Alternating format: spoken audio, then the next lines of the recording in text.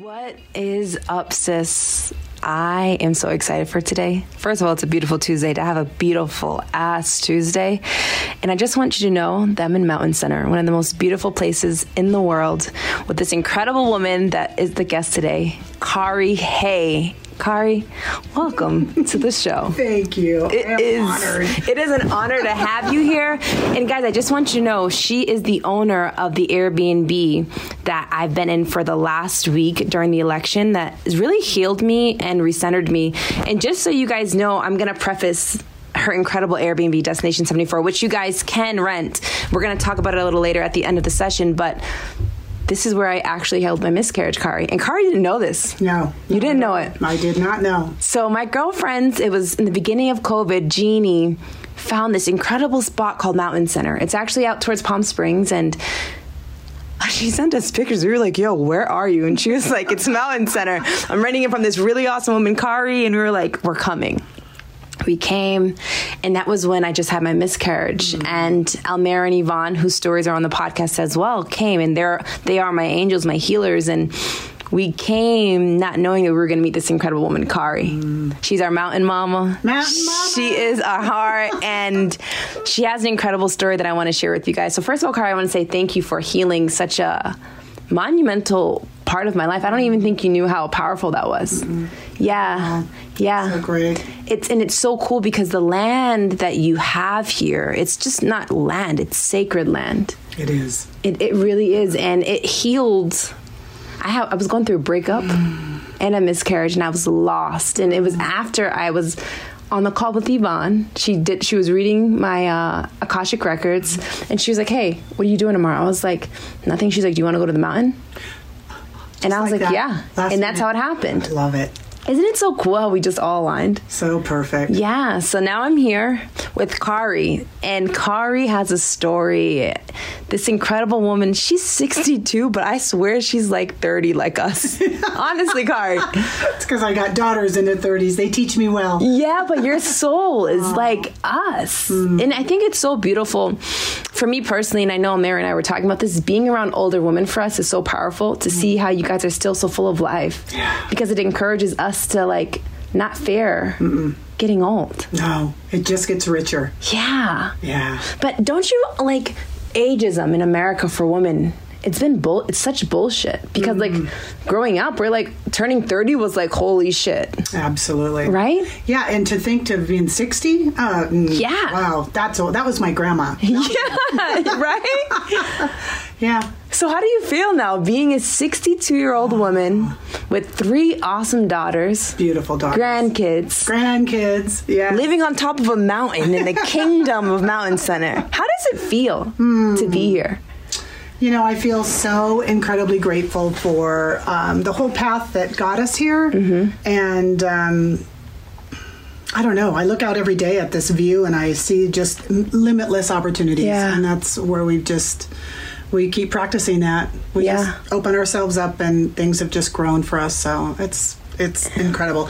When I think about being 60 and in my 60s, that's just still very weird to say. Yeah. But I feel stronger and inside and out. Yeah. Than I ever have. And it's just from practicing. It's from, meeting up with women like you that come up and just bless this land and keep me so grounded as well. Yeah. Wow. It's been a grounding week with all of you. Yes, it's been so powerful. And you know what's so cool I want to touch on is, as Kari just said, she looks out and she envisions all of these incredible things on top of this mountain, and she envisioned the Airbnb Destination 74 to be this healing space. And Kari, can you share your manifestation powers, like some of the tips? Because you are a visual, incredible manifester. And I believe watching you move and shake, it's so cool for me because you put it into play and you do everything. You figure it out. Like you want to carve some damn wood into this beautiful art piece, so you do it. You know what I mean? Like you want to create an Airbnb, so you do it. But you figure it out. You don't really let a lot of things hold you back. No. Where did that come from?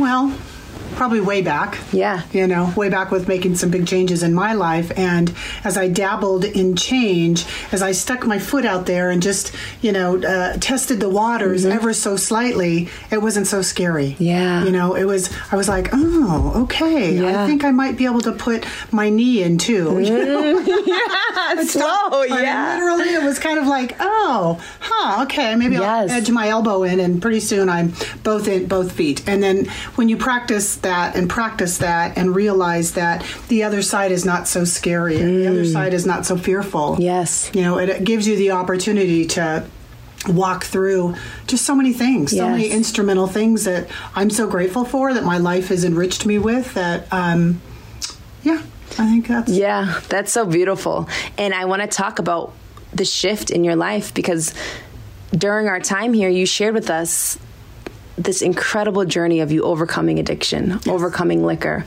And it was so beautiful and powerful. And we didn't know about this until this last trip. And I was like, wow, because I've never dealt with alcohol addiction, or even having a surrounding with alcohol abuse. And listening to it was new for me. Yeah. And I'm like, wow, people really struggle with this. They do. You know, and you overcame it. So I want to talk about this because I know so many women listening may actually be struggling with substance abuse now, or have people that they love struggling with substance abuse. And I think you can be a really helpful voice to help a lot of people. So when did you discover you had a problem with alcoholism? Yeah. Okay, well, I was 27 years old, but I had started just, you know, high school. I grew up in very mid-America. Where were you from? Bellevue, Washington. Yes. And, you know, we had a great life, lots of family, lots of cousins, lots of friends. It was just, I went from kindergarten and graduated with the kids I went to kindergarten. Yeah. So, you know, pretty stable and all that. And then we're talking late 70s, you know, in the 70s, early 70s. And it was so much more normalized to just start, you know, drinking, partying, having time, you know, having a good time, going out for fun. And as I got older and I got married and I had my first child, my mentality in my head was still wanting to be out there and do my thing. And I kept thinking, what is wrong with me? Because I should be home. I should be home. And I was home, but I didn't want to be home all the time. So, you know, I remember my aunt saying to me, oh, you didn't have a problem with alcohol. And I simply said, I drank every chance I got. It may not have been every day. Wow. But it doesn't matter how much you drink. It's what it does to you when you start. And it's your inability to stop once it starts to roll inside your body. And for me, it was. I, you know, could go home after a beer, but you had throw that second one in there and, girl, I deserve this. Look out. Yes. See ya later. Yeah. So, and unfortunately, it did not mix with my lifestyle. I mean, I was a mom. I was a wife. I had a beautiful life with these children and had my second daughter and still tried to, you know, play it out. And it did not mix. And the beautiful thing is that when I finally was to a place where I knew that if I had taken off and it was not a something I'm proud of, but it was something that was so instrumental. Yes. So important for me to go to a place that just wrecked me so that I could get to the other side of that. And when I found myself in an Alcoholics Anonymous meeting, and I didn't even know what that was. Wow. I'd never heard of it. Wow. I had no idea. How did you get to the alcohol? Okay. How did you get to Alcohol Anonymous? Okay, well, let me rewind. Can you share your breakthrough? When was the day where you were like, I have a problem with alcohol? Oh boy, you got Kleenex?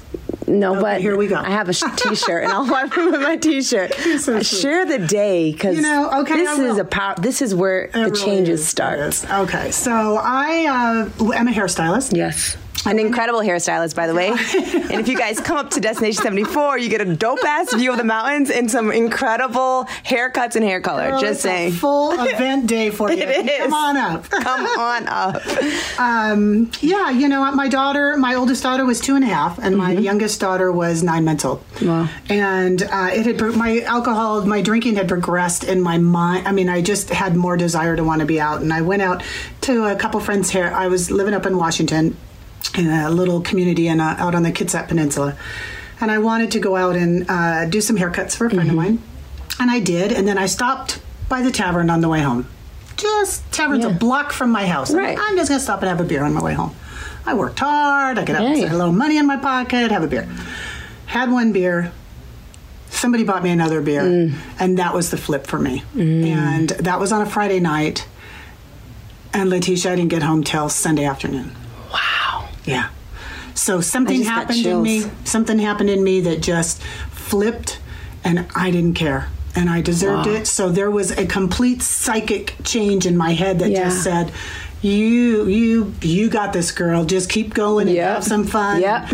I tore through towns and did my fun, and I tried to go home on Sunday, and I still had this idea that I could go home and go in the door like nothing happened. Wow, it was insane. I mean, I was humbled and I felt horrible, but that's the only routine I knew was to go to the door. I knocked at that door because it was locked. Yes. And I didn't hear the girls, and I was like, uh-oh, but I was like, I don't even have the right to ask about them right now. My husband. Were you sober at this time? I hadn't drank since the night before. Okay. So I was a mess. Yeah. And I was hungover. I was just terrified. Wow. And I was doing everything I can to try to, the great thing about alcoholics is we put on a good outside look. The exterior. Girl, I look good on the outside. She doesn't have a problem. I made meals for my kids. Yep. I was a great mom. Working, doing the thing. Yeah. So anyway, I knocked at the door, and he would not. He had the little chain lock on it, and he opened the door, and he says, "You're not welcome here." Wow. And I said, "Please let me in." He says, "No, you're not welcome." And for some reason, when he shut that door again, I dropped to my knees, and I realized there was a big mirror on that door, and I saw myself, and I thought, you know what? It's not the dog's fault anymore. It's not my husband's fault. It's not anybody else's fault. I've got something wrong with me, and I need to figure out what it is. Wow. And I thought I needed to go to a psych ward. I thought, who does this? In their right mind? Who leaves their children? Who leaves their life? Who just takes off and does it? That's not me. That's not how I was raised. That's not my life. That's not who I am. Yeah. But that's where I went. Yes. That's where I went with alcoholism. So I went home, or I went in. He finally let me in. Wow. It wasn't easy, but he let me in, and then he took off, and I got some rest. And that night I went down to Paulsbo, our little town, and I went looking for some relief, like a church or somebody to talk to. I knew a guide, some kind of guidance.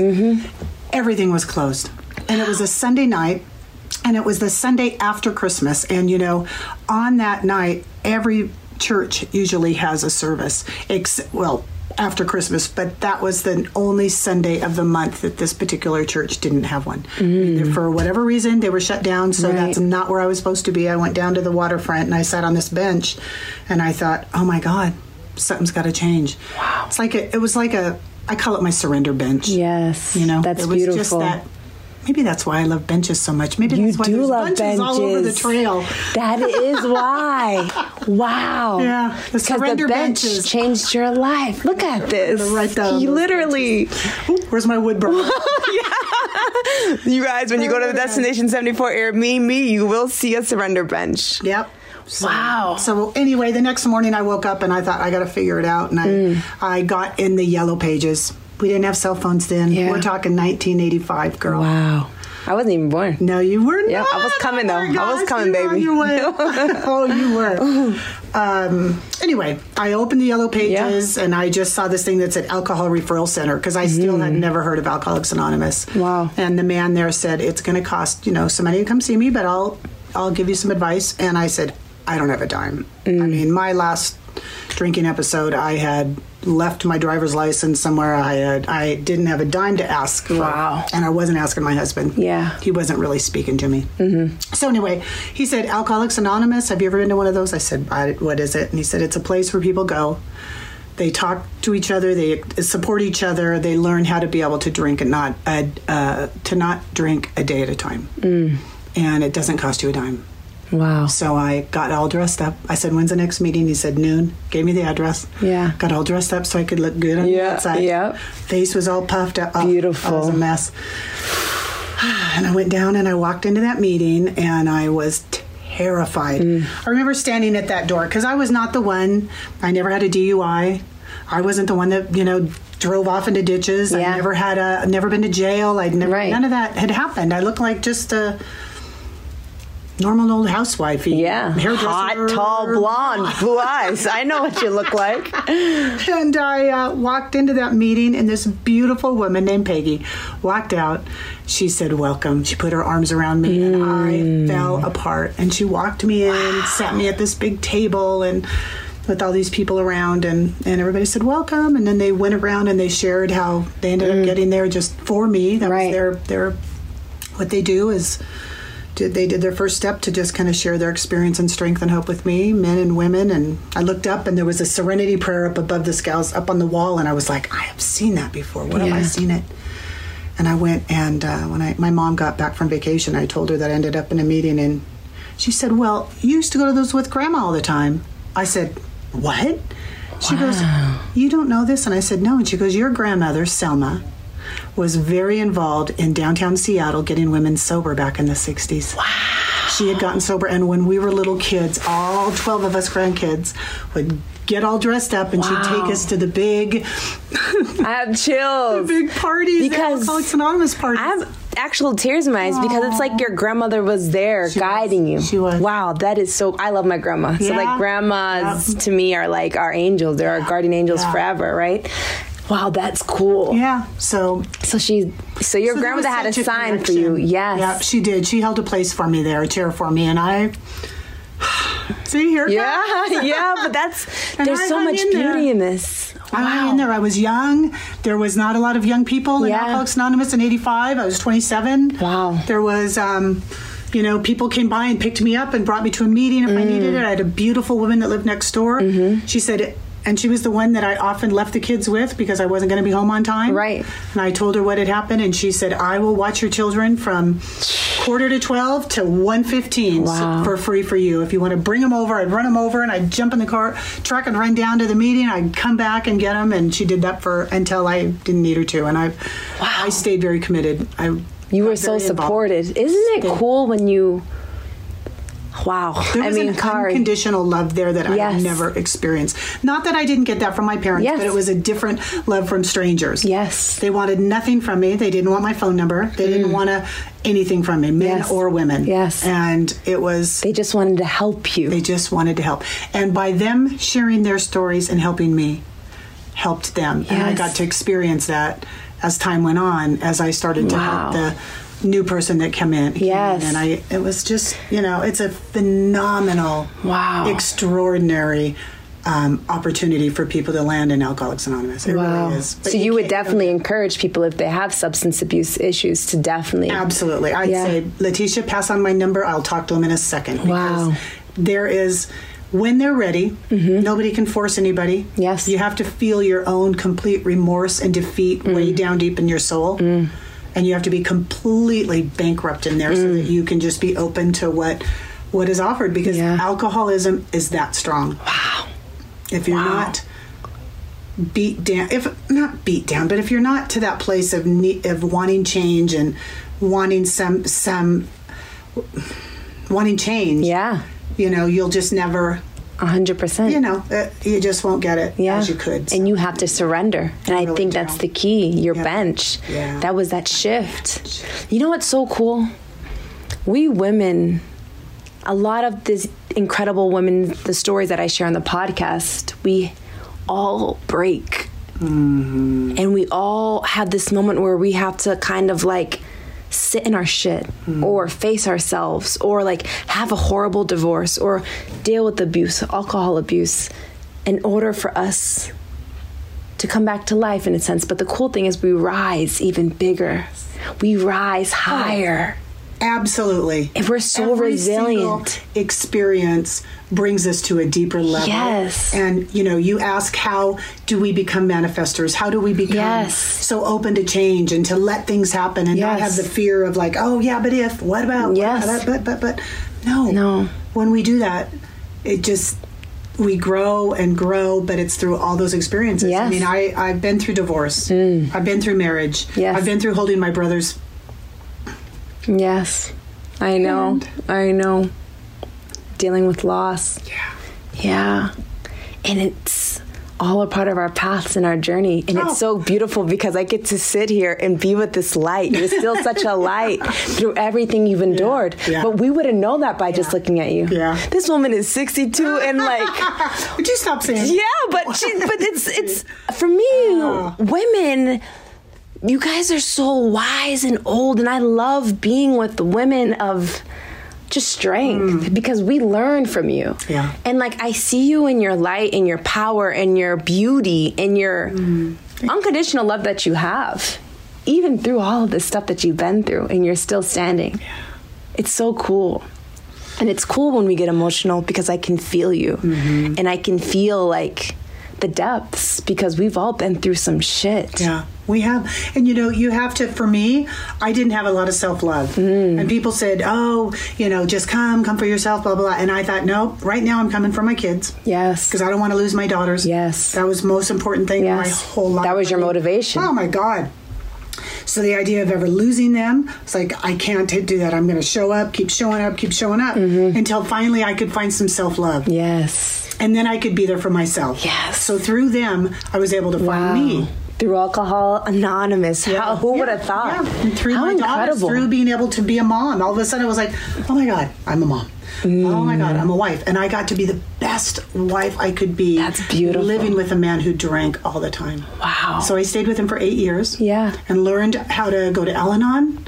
I learned how to deal with, as an adult child of an alcoholic. Wow. I learned how to deal with I also dealt with some drugs, mostly cocaine was a fleeting thing through the 70s, and I loved that. Yeah. That was a big deal. A lot of people did in the 70s. Yeah. That was thank God it was before all the other things that were out, because I'd probably love them too. But so I had to overcome and learn how to do that. So I just clung to the 12 steps of Alcoholics Anonymous, to working with other women. How long were you in Alcoholics Anonymous until you kind of had a sense of self?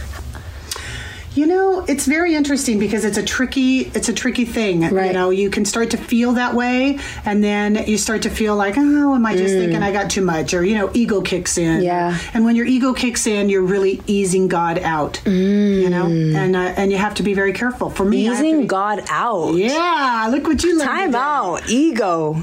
Easing God out. And that probably messes with you a lot when you're going through this. Yeah. Ego is a very tough one, and you can get on these little pink clouds, and you can get to this place of like, oh, I got this. I don't need to go to a meeting. I'd love to, I'm okay. Yeah.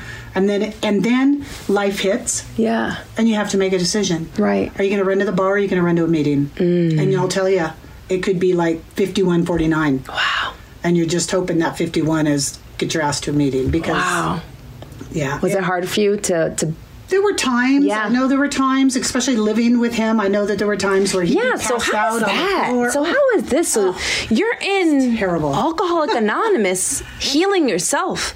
Now, this was the man that locked you out, mind you. Yes. But still is abusing the substance as well. So how are you able to manage that as a wife and as a mother, as a woman, when you're here healing and doing the work? Because I know that work is hard. It's not easy. And then going home to face a home where he's still abusing it. How did you manage that? Well, first of all, when I had got sober, I need to look at my side of the street. One question. When did you get sober? December 28th, 1985. Wow. Congratulations. Thank you. That's beautiful. I had to look at my side of the street. Right. So in other words, I couldn't go home and start pointing my finger at him because I had made a wreck of our home. Yes. So I needed to clean that up first, no matter what it took. You took responsibility. I had to. Yeah. Because if we keep shrugging and blaming and doing that, then what's going to happen? Yep. And you know what? From that intense work I did, from that yelling and screaming I did, from calling people going, what do I do? He's passed out in the middle of the living room and the girls are trying to wake him up. They said, step over him. Wow. I said, I can't get out. No. Step over him. Wow. And get your ass in the car and get out of there if you need to. And they taught you this in school? Yes, they did. They taught me in AA. AA. In the meetings. Yes. Yes. The women taught me that because That's what they learned. You know, they learned the same thing. This is what you do. You step over him. You can't pick him up. You can't clean him up. Let him wake up and find himself on that floor, knowing that his family had to walk around him. That's part of our bottom. You know, that's part of us. 100%. And it's so special that you had those women in your circle to support you during those times. My women's circle goes Women's circles are the freaking best. Women's circles rule the world. Thank God for us women. Women's circle, the only difference was we were sitting around an AA table. Yes. But they were all women's circles. They were. That's so beautiful. Wow. Look at. Because you guys had each other's back. So you literally stepped over him. But that had to be a trust thing too. To learn how to trust women. To learn how to trust anybody. You know, especially during the times when you're probably the most vulnerable and the weakest. Most vulnerable. Yeah. You're feeling like... So you're stepping over him. Yeah. So I learned that, you know, and eventually I stayed with him for 8 years. Yeah. I tried to intervene on him. I tried to do things. He was a different drinker than I was. I was like, go out, party all night, stay home for, you know, don't do it for a couple days. Right. He could just maintain himself. We could go out for a night. He could be dropped off at 10 o'clock. And I would drop him off and keep on going. Because I wasn't quite done it. Yeah. My car was a party, baby. We would have partied. See you in the morning. Yeah. And, you know, it was fun, but thank God it was only maybe, you know, 8, 9, 10 years of it. Mm-hmm. I don't know how people do it anymore. Yeah. Do it like that. But either way, it was my journey, and that's my path for that. And I 20 years ago, I moved to Southern California. Yes. I came down for Christmas in 1999. I found, brought my youngest daughter with me. My other daughter's with their dad. Because then, let's talk about Grace. Let's talk about Grace. Then I met... So Grace is her third daughter. She's so sweet. 24 years old. Yes. So 25 years ago, I met her dad.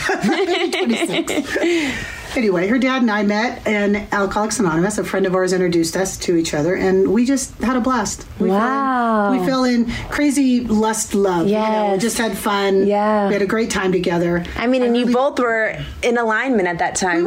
We were. Alcoholics Anonymous, you guys were healing together. That was probably so uplifting and powerful. It was so uplifting. Yeah. And my goal, you know, and I had these 2 beautiful daughters, and I thought, I want to have another one. Yeah. I just want to have another one.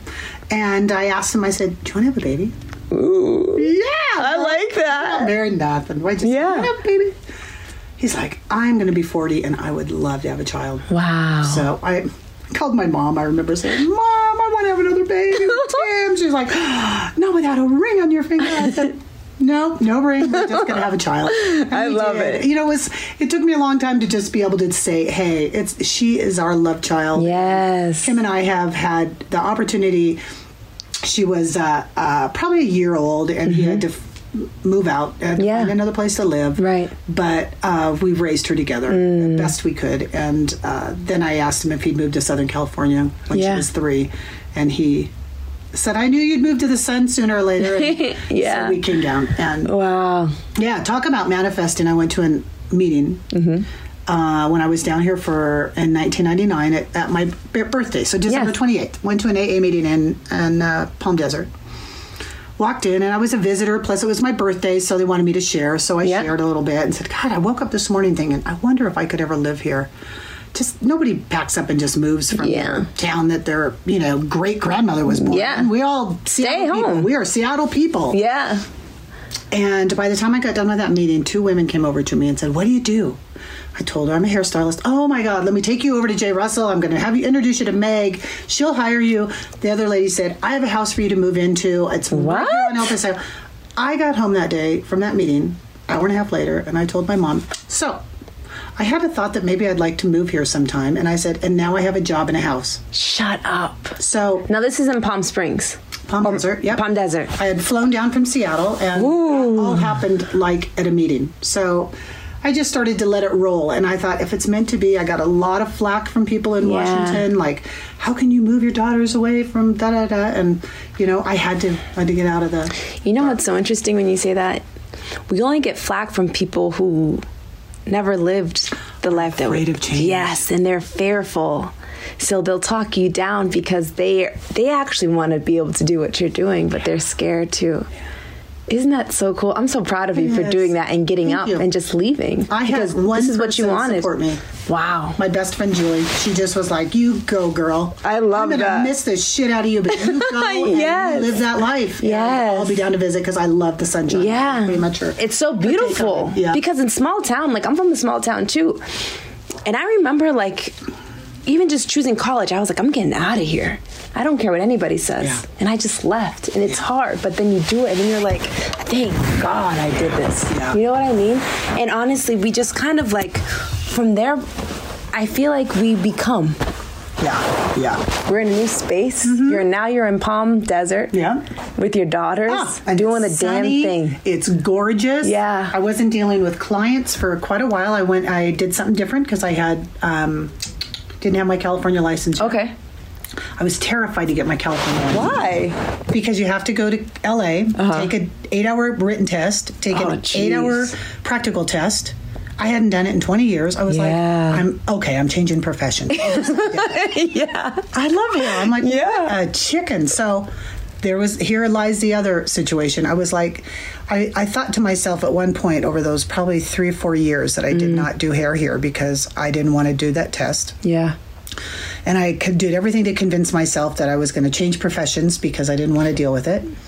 And it became such a big thing in my mind that there was a point where I went and saw this friend of mine up in Washington, Lacey. She's an angel reader. Yeah. And I thought, I'm just going to talk to her. And she's like, what is going on with your career? You need to be doing something different. You need to follow what you love. Yeah. I'm like, I can't take that test, blah, blah, blah. And she goes, that's not true. You need to go home. Went back to my girlfriend's house. I called the California State Boards. And they had just passed the law that no longer did a cosmetologist have to take a separate test in California. What? If I was to manifest anything, that would have been like so out of my reach to think, but the greatest dream that ever happened. I was like, this can't be true. Dude, Kari, do you know how supported you are? She's like, girl, you come down, get on that plane, come down, come to my office, and I'll give you your California license. If you've never had your Washington license revoked or anything happen to it, you're good. And that was the beginning, one of the beginnings, but that was many those situations that happened that I thought anything can happen. Wow. Why do we limit ourselves? Yes. Anything can happen. This is like so cool listening to your story because I'm like, yo, you're so guided and supported and you have angels all around you because your path wasn't an easy path. But once you chose yourself and to choose to take care of self and Takari, everything started to align. Yes. Even when you were in fear, you go to see when your girlfriend, she's like, no, you got to go do it. Go. And then you don't even have to take the test after all. Look how cool that is. So beautiful. Wow. Ooh, I have chills with that. I have a personal question because, like I said, I've never had, anybody with alcohol abuse or had friends that shared this story. So it's very powerful for me. And, in the movies, when you see Alcoholics Anonymous meetings, you see that time where they introduce themselves and they say, I'm an alcoholic. Did you have to do that? I did. I did because I was still into people pleasing. Everybody else did, so I did. I didn't even know what it meant. Wow. I didn't even know what it meant. Wow. So when you said it because they said it. So when you that is so intriguing. Yeah, but this is a whole nother thing that we can talk about too. I was total people pleasing. I mean, I didn't know how to say no. I didn't know what I didn't know what was wrong with me. I was relieved, Letitia, because I really thought I was going crazy to do what I did because I knew nothing about alcoholism. Right. There wasn't the awareness there is now. Yeah. It's everywhere. That and drugs, all of that. There's so much, and there's so many treatment centers. There wasn't. Yeah, there's so much rehabilitation centers. So do you remember saying that? Hi, I'm Kari. I'm an alcoholic. Like, how did that feel? Well, in the beginning, it kind of felt like I just was doing it because I wanted to do it and because everybody, go around the circle. Yes, I wanted to blend in. Yeah. I wanted to fit in. I did not want to stand out. I never was really that person. Yeah. So the idea that I did the things that I did and humiliated myself and so many people on that last drunk was really, really instrumental in how I ended up staying in Alcoholics Anonymous, because I don't ever want to forget what I put everybody else through. Yes. And myself as well. Yes. But the humiliation, I mean, my husband, everybody, it was not right. So therefore, I had a lot to make up for. Yeah, I'm proud of you for that. About that. I'm really proud of you. It was important. That takes a lot of courage. But you know what it does? It cleanses you. When you start doing the right action, it cleanses you. Yeah. So you can have the freedom. Totally. To manifest, to stop living in the past. And that happened, I would say, I'm 35 years sober, so I would say probably about 5 to 10 years ago, I stopped living in the past. I was like, okay, it's time to shift. Not that I was living in it, but I was expressing it a lot. I was talking to people about it a lot. Right. And if it's needed, of course, I talk about it. Yeah. But I just had to start shifting my recovery and my dream and my beliefs to living in the now and what the heck we're going to manifest for the future. And you know, it's so powerful. It's so true, because until you're at that higher frequency, until you're vibrating there, that's when you're going to align with everything you really desire and want.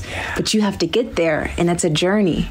It is. Isn't it? And then one day you wake up and it's almost like you're there. It's almost like when the license thing got passed in California, it's like, oh, I'm getting somewhere. I'm getting somewhere. This is happening for my good. Wow. Don't doubt it. Wow. Don't wait for the other shoe to drop. Right. Don't question it. Just go after it. Why not me? Yes. Why literally. can't it be Why not me? Yeah. You know, you see things happen for other people. Yes. Financial fear was something I lived in for so many years. But I think I did too, because it's how we were raised. Yeah. I wasn't raised with money. We didn't have a lot of money growing up. Yeah. So, I think a lot of us actually fear financial issues and financial freedom. Yeah.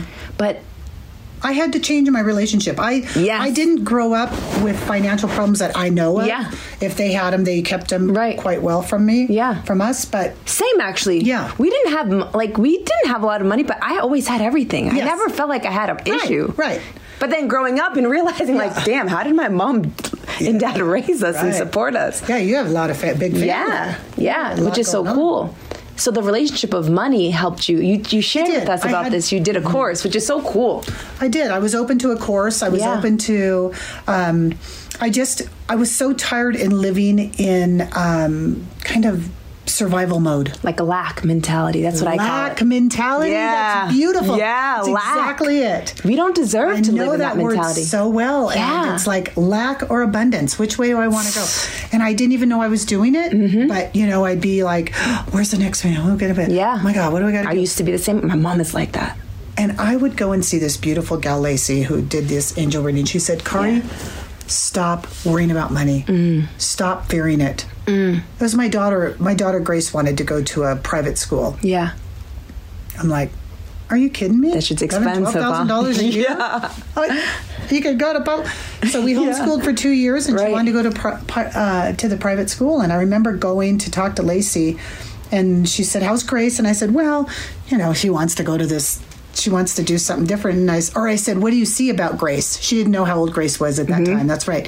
And she says, "I keep seeing college for her." Yeah. And she's like going into 9th grade. And I said, "Lacey, that's not it." She goes, "No, I keep seeing college." And I was like, oh my God, she wants to go to a college prep school, which is a private school. And I said, "I don't know how that would ever happen." And she says, "Don't worry about it.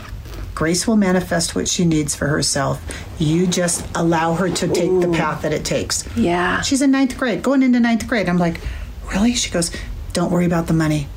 Don't worry about the money. Stop fearing money and go after what you want." And guess what? Grace got into that school. She did. She manifested it. I got home from my trip. I was up in Seattle again, and I got home, and she's like, "I just want to go over and do, apply and do the walk, do the walk through where they do it." And I'm just like, okay, just walk through the process, Kari, even if you don't believe it. Just walk through it. Just walk through the fear. And I walked through it. Girl, she went there all 4 years. Wow. Yeah. So, and the money came. That's so beautiful. Happened, Yeah. So isn't that so cool? It is. When we so just get our ego out of it, get our fear out of it. Yes. Fear. False evidence appearing real. There's another one for you. That's false evidence appearing real, ladies and gentlemen. Are you listening to this? Because this is cool. You're bringing us a school car. Take credit for it, but those are just passed down things that just really has always helped me. Yeah. It's true. It's all these illusions and this fantasy that we create. But when we're in our reality, when we're in tune with self, life is actually really freaking beautiful and cool. And when you're in your flow, you aligned. Yes. And I want to talk about now you're aligned. Now you're this beautiful, wise, energetic, beautiful, powerful woman. And I'm in her house, guys. And I'm not kidding you. It's the kingdom of Mountain Center. It's on the highest, coolest, most beautiful peak. And it's the most sacred space. It's so beautiful. When I walk in here, I feel like, I do. I feel that. So you're here now. Yeah. This beautiful A-frame. And yesterday, you and I were talking about this, how the A-frame, how the triangles have been a symbolism in your life. Very significant. Can we talk about that? Because, so the A-frames are all triangles. And triangles have a lot to do with what you went through. Can you share that with the audience? Yeah, it's very interesting. When I first landed in Alcoholics Anonymous, you know, it's the symbol for Alcoholics Anonymous is a triangle: love, service, recovery. It's a beautiful triangle, and I never thought of it any further than that. Yes. But when I stopped, we were up here one day, and we had a gal come up that was just this beautiful soul, and she says, I just want you, oh no, you know what, she hadn't even been up here yet. I met her for coffee down at Whole Foods, and she says, I'd love to do a reading with you and your husband. She does crystals, but she goes, triangles are really significant in your life. Wow. And I looked at her and I said, did you know I lived in an A-frame?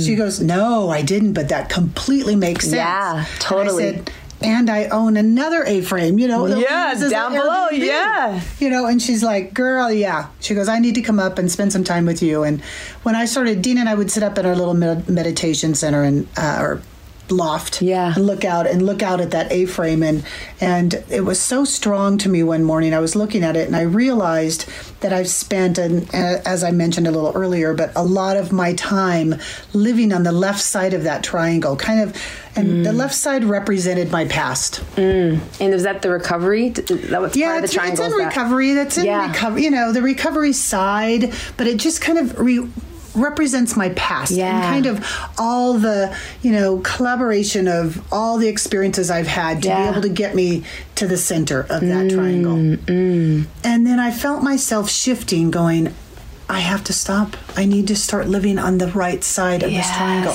On the right side of this triangle. How cool. I love this. So somehow I was just, once I acknowledged it, and it started to flow, I could feel myself being so much more free and open to changes, to future changes, to things happening. And all of a sudden, that was when it shifted for our house down there. Yes. We were living up in this house and we were renting it. But I was at the post office or at the mail stop over here where I was catching my mail, and the mail lady was there, Mary. Yeah. And she's like, we're trying to sell our house over here in Springcrest. And I said, I didn't know you owned one. And she goes, it's a little A-frame. And it's like, you're selling it? Dean and I had already said, no, we're not going to buy. We'll just rent forever, We don't want that commitment or whatever. So I called him at work. I said, I think you need to stop by and see this house. He's like, what does my girl want now? We walked in and we just knew it was the right thing. Yeah. So we bought it, but we didn't know why. Yeah. We just bought it maybe for our future or whatever, and thought, well, maybe we'll move into it, but it's clearly too small. So we rented it, and I knew that property had another purpose. Yes, service. The other part of the triangle. Yes. You know what? The more I'm listening to this, Destination 74 is recovery, love, and service. Wow. It really is.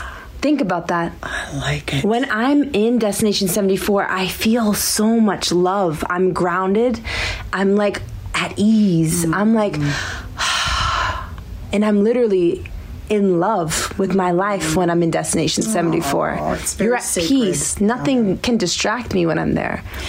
But then I think of recovery. I recovered from my miscarriage and heartbreak. on those lands that you created.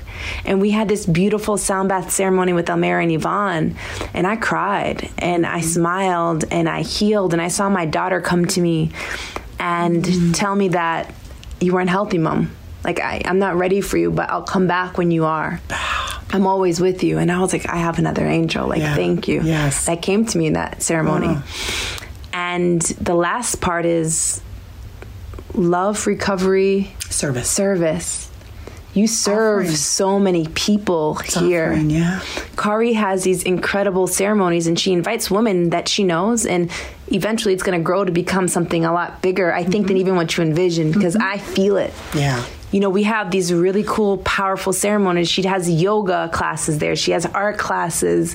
And that's what Destination 74 is. It's love, service, and recovery. We built that redwood deck. Yeah. In the Ribbon Woods. And it's just covered, you know, with all the wind blowing, and you get to hear that when you're laying down on your mats. And then that beautiful Eugenie and Todd built that gorgeous trail for us. Oh, that trail is so cool. Property. Talk about a manifestation right there. Literally. You know, her coming to stay during COVID. I didn't know her. She stayed for a couple days. I said, do you don't mind if I'm going to be down there trying to dig a trail? And she's like, hey, did you know that I just spent, before LA? I made trails on up at Yellowstone National Park. I worked up there, and that's what I did. And I was like, oh. What are the odds? Literally. Manifested, girl. What are the odds of that, Jeannie, by the way? We made that, helped them make that trail. She taught us so much. And so we got this beautiful walking meditative trail on there. Yeah. And then, it's stunning. I walk every morning on the trail, and they have this really cool duck off, guys. When you go visit Destination 74, there's a rock. It kind of goes off. You kind of got to go off the trail a little bit, and there's a rock that just looks over the highway, and it's stunning in the canyon. A canyon that comes right down there in the winter. It's right down here, and it's full of water in the winter. It's beautiful. Like, look at what you've created. So glad we could share this with you too. Yeah, and I'm thankful. I know Almira and Yvonne are beyond thankful, and we're just so blessed to share this sacred space with you. First of all, I'm honored to share your story with so many people. Like, your story is gonna help so many people and encourage so many people, and you never stop. I noticed that about you. Like, Kari, you are a woman that inspires me, because if you have an idea, you're going to do it. You're not questioning yourself anymore. I'm not. You go. And you make sure Dean, her awesome ass husband, and Dustin is gonna help you some way, somehow. Talk about those two. Yes. She has an incredible family here in Mountain Center. Dean is awesome, and the love that you guys have, it's so cool. Thank you. He supports and loves you madly, and we can see and feel that. And for us women, seeing that, because none of us are married. Me, Yvonne, or Almira, and it's just beautiful to see that love. Thank you. And how he rides for you, and how, like, you're just you, and he honors you, and vice versa. He is my solid. He's really my solid. I remember speaking at a meeting one time, and it was my 15th, one of my birthdays. And he was sitting in the audience, and a ton of people there, and they they just want you to speak for 2 minutes or whatever. And I got up there, and I said, all I can do is I look at a man like him. So what is a guy like you doing with a girl like me? You said that? I did. I love you. I was just such a crazy girl, and he's such a solid. And when did you meet him? What age? We met, I was 45 and he was 54. So we're 9 years apart. He was the same age as my brother. My brother was starting to pass. He had cancer and was passing right at the time I met Dean. Wow. So Dean just kind of came into our lives and really helped my parents and me while we were processing through that. That's beautiful. We met at the property. From me not doing hair, I did property management. So that's where I met him. Yes. So there was a reason why I had that little stint of not doing hair. Yes. You had to veer off the track. I had to veer off. To find love. Find that man of mine. So when you did this, because now you're 45, you've had 2 husbands. Well, a husband and a lover. Child. Yeah, a love child. Were you like, I'm going to just be single and have fun, or were you like, I want to find love again? Because wasn't even looking. 45, No, I had moved down here. I'd been here about 3 years. I was very preoccupied. My brother had got diagnosed in about April, and then in the summer that year, it was 2003. Yeah. That summer, I was spending I was living in La Quinta. My parents are in Thousand Palms. Right. They were dealing with having their son come down, and we were trying to get him treatments and everything. Did you have cancer? Cancer, lung cancer. He was my brother was a special man, a beautiful heart, but he definitely has the same issues that I had. Yeah. He dealt with that and battled with that very, very hard. And he was very proud of me for what I'd been through. He was proud of his little sister, but he just could not conquer that battle himself. He had, but he was an angel. Yeah. Is. You have another angel. Yeah, yeah. So and, beautiful. he taught me how to walk through death, walk through transition, walk through holding his hand as he made that transformation. And it was so incredible. Isn't that powerful? My parents were there. They're at the end of the bed holding on to him, and I'm holding his hand, and we're just watching him go into the next life. I did that with my grandfather. Did you? This last year. I lost him in November. An honor. Yeah. Oh, I'm so happy you got to experience it was that. me, my grandmother, and my sister, and I was with him for the last 7 days. We took care of him in hospice at their home. Yes. And I was with him holding his hand every day, talking with him as long as I could. And until he took his last breath, I woke up and I was like, wow. Yeah. It was such a crazy situation though, because I was like, there were some days where I'm like, he's fine. Like, what's wrong? Like, what are you people doing? Like, I was losing it too, because that was my favorite man on planet Earth, my grandfather. Yeah. But being able to witness death like you and I have, like, it's changed my entire perspective on life. It always will too. Yeah. It's something that you will realize all the time what a gift it was. Yes. Because I don't fear it. Yes, me neither. I look forward to doing that with my parents. Yes. And let me tell you, my parents are 94 and 95 years old. That is cool. They just celebrated their 76th wedding anniversary. Congrats. 79 years is the Guinness Book of World Records. Yeah, like, come that's on, you guys, beautiful. You can do it. They still live on their own. I go down and help. And I'm so grateful that they're here. Yeah. They're just such a beautiful part of our life. That's so awesome. So, and they've lost their son. They're both cancer survivors. They're they're we have a lot in common. My grandmother has cancer right now, and she's battling it again at 75. But she's a warrior, and that's the thing. She's going to be so cool. But coming to terms with death, I think a lot of us, listeners included, have to come to terms with it. And once you can embrace it and understand that that's one thing that we all have in common on this planet Earth is that we will all die. Yeah. But I think it's a gift to have experienced that with your brother. It was a gift, and it was hard. It was hard for me. Yeah. But now I look back and I'm like, wow. Wow. You got to see someone transition and feel it. Yeah. And that energy and his last word. I can still hear my grandfather in my head. Yeah. You got to say goodbye. Yeah, I did. It's just a beautiful thing. Yeah. It's just something that is such a gift that we are given to hold tight and to be able to know how to experience the next time it happens. And it will. Yeah. And we can help other people walk through that. It's so beautiful. Yeah. I think if it wasn't for others helping me walk through things, I can't tell you how many times I've had to run out to my car and call my best friend and just be like, oh my God, how do I do this? I don't even know what to do. I don't know how to walk through this. And she said, okay. Yes. All right. You can do this. And this is how you do it. Hey, and this is why Girl We Got This was born. Oh, I'm so grateful. Because you're supporting so many women with your story. Yeah. And it's such an honor to share our stories, and it's an honor to have you share your story. Thank you. Because you're going to help so many people walk their path. And we women don't do that enough. But we need more of us to really open these doors. Because of things that you're doing. Oh, thank you. It's opening people up to that. Yeah, it's letting it be normal. Yes. That's what's happening for me. Yes. Is that, by us being able to share our stories, it normalizes things that when you're out there by yourself and you're your head is going a million miles an hour wondering what's wrong with you. Yes. You can hear something like this and be like, oh my God, she went through it too. Yeah, I'm not alone. Oh my God. You're not alone. Everybody listening, you're not alone. Not alone. You're not alone. Nothing do you ever have to go through alone again. I think that was one of the first things they told me in Alcoholics Anonymous. You never have to go through anything alone again. And I was like, I don't even know what that means. Wow. And then I had to go to my first wedding sober, or I had to go through my first funeral sober, or I had to go do something sober for the first time. Like, how do I do it? And you Would did you like it. To bring somebody with you?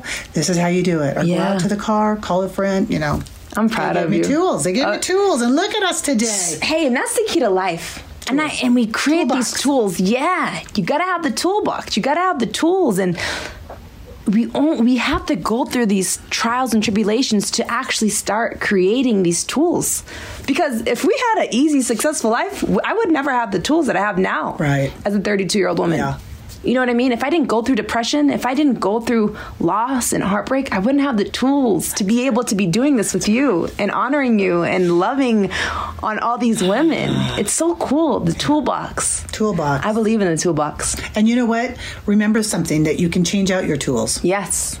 Ooh, just I like because that. you pick up a set of tools, yeah, it doesn't mean that by the time you hit 35 or you hit 40, you're like, you know what? This doesn't work so much. I'm taking this out and I'm going to replace it with this. Ooh, I like that. Always let your toolbox be a flow. You know, let that thing move and grow, and as you grow. Because I would tell you right now, the tools that I had when I was your age, never do what they're doing for me now. Wow. Whoa, this is cool. Yeah. It's like a new car. We're a new car, so we got to have new tools to upgrade, right? If we want to upgrade, we got to get new tools. That's right. Hell yeah. You want to go deeper? Yes. We need better tools. Deeper, you got to have new tools for that. And, This is cool, Kari. So, guys, first of all, I just want to say thank you so much. But I want to share with the people, the Airbnb is available, and it's called Destination 74. If you want to heal, if you want to find peace, if you want to be in nature, if you want to just be, I encourage you to have a trip, have a stay in Mountain Center at Kari's place, because I'm telling you, your place changed my life. Thank you. And Destination 74 will always have a space in my heart. I will forever come here. We're actually, Almira and I are trying to actually find a place here to be your neighbor, Kari. So I'm excited. Destination 74 it's sacred. And I pray that everyone listening gets a chance to really explore it and experience it, because it's special. So thank you so much. I'm so proud of you. Thank you. Thank you, I'm Beyond. proud of you. I appreciate that. I am so grateful that you are touching so many lives. Thank you. That you're making a difference. Thank you. Because we got this, girl. We got this, girl. Girl, we got this. Oh.